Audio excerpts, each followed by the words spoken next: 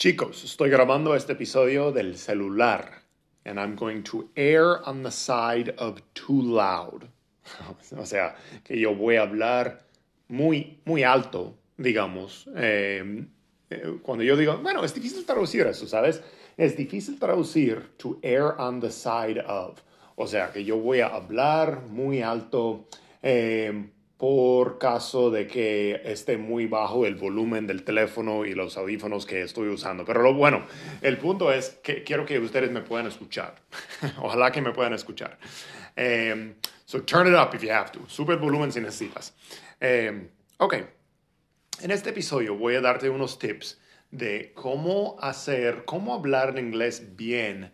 Y bueno, de hecho son unas cosas que no deberías hacer. Cuando yo digo en el título hablar inglés de una forma,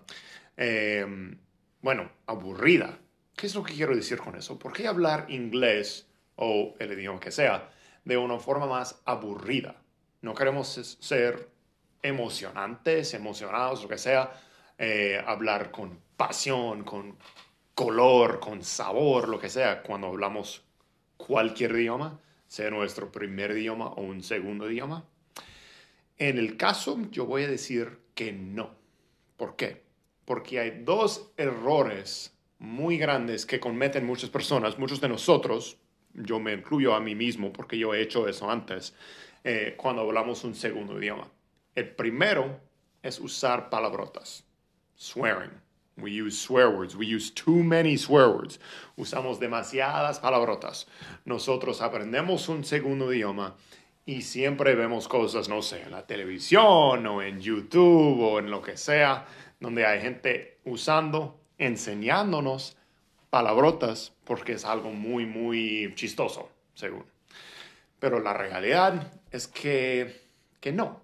¿Alguna vez has escuchado a alguien, digamos un gringo como yo, hablando en español, usando muchas palabrotas, using a lot of swear words? Bueno, voy a usar algunas para hacerlo sonar más razonable. Usando como la palabra puta cada 10 segundos. ¿Has escuchado a un gringo hablando así? Un gringo diciendo, yo estoy en este puto país y todo está de puta madre. Bueno, yo sé que en España eso no es como una palabra, está de puta madre. Pero ¿me entiendes? O sea, cuando un gringo así usa la palabra puta cada 10 segundos, no, suena horrible.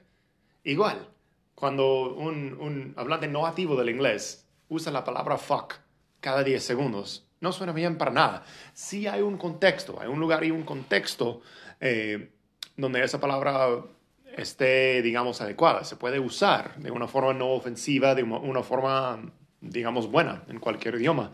Pero eso no es el contexto. Y cuando tú eres un hablante no nativo de un idioma, usando muchas palabrotas, vas a sonar como un pendejo. y yo sé que pendejo es una palabrota y yo acabo de hacerlo. Ay, chicos, ese episodio está yendo a la bueno, no voy a usar la palabra, pero este episodio no me va muy bien. Pero voy a seguir, vamos a seguir. Eso es la clave, hay que seguir. Entonces, primero hay que evitar el uso de muchas palabrotas. De vez en cuando, sí, no tengo problema. Pero no uses muchas palabrotas. Don't use a lot of swear words when you're speaking a second language. Inglés en el caso. Ahora, ¿qué tal chistes, modismos, dichos, lo que sea? ¿Sí? También muchas veces deberías evitarlos. ¿Por qué? Primero, porque tú como un hablante no nativo no vas a entender, igual que las palabrotas, no vas a entender cuál es el contexto apropiado para usarlos. También no vas a entender a veces tan bien qué significa el chiste o, bueno, varias partes, ¿sabes? No es tan fácil para un hablante no nativo entender un chiste y usar un chiste correctamente. Igual con modismos y lo que sea. Pero ojo, mira.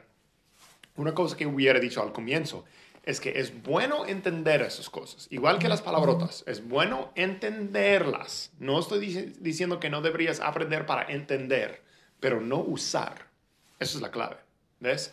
Igual con los modismos y los dichos y los chistes y todo eso, sí, en un lugar correcto puede ser chistoso, interesante, emocionante, pero la mayoría de las veces para nosotros como hablantes no nativos, hasta que lleguemos a un nivel muy, muy alto en ese segundo idioma, no vale la pena mucho tratar de usar esos dichos y esos, no sé, chistes muy avanzados. O sea, los más básicos, sí, está bien. Yo, por ejemplo, si yo en español, si yo digo, sí, voy a la tienda y voy a poner gasolina en el carro, voy a matar dos pájaros con un solo tiro. Ok, eso es normal, fácil, todo el mundo lo usa, whatever. Ok, yeah, I'm gonna kill two birds with one stone. Easy. Pero incluso así, o sea, no es necesario usar tantos de esos modismos, esos chistes, esos bla, bla, bla. Igual que las palabrotas. O sea, lo que estoy diciendo es que con tu inglés deberías tratar de hablar el inglés de la manera más aburrida posible, o sea, formal y aburrida. ¿Por qué? Porque primero vas a eliminar la posibilidad de ofenderle a alguien con una palabrota. Segundo, porque en el caso de esos modismos, chistes, dichos y lo que sea, muchas cosas se pueden malinterpretar, e incluso a veces, si tú lo piensas, entre hablantes nativos de un idioma, incluso si todos entendemos un chiste o un dicho, a veces se interpreta de diferentes maneras, a veces no se entiende exactamente igual, incluso entre personas que son del mismo país. ¿Ves? Entonces, por eso, a veces es mejor para evitar malentendimientos no usar tantos de esos, ¿sí? Y la tercera cosa, la tercera razón es que cuando tú hablas de una forma más formal, que en el caso sería aburrido, digamos, o sea, tu inglés se va a entender mejor en todas partes del mundo. Por ejemplo, tú como un hispanohablante, digamos que tú eres, no sé, de Colombia, de México, de España, lo que sea. Si tú hablas de una manera formal, con tu acento, con tu dialecto, te van a entender en todas partes del mundo hispanohablante. Pero si tú usas muchos modismos y muchos, no sé, chistes coloquiales y locales de tu propio país, no te van a entender en todas partes. Igual en inglés.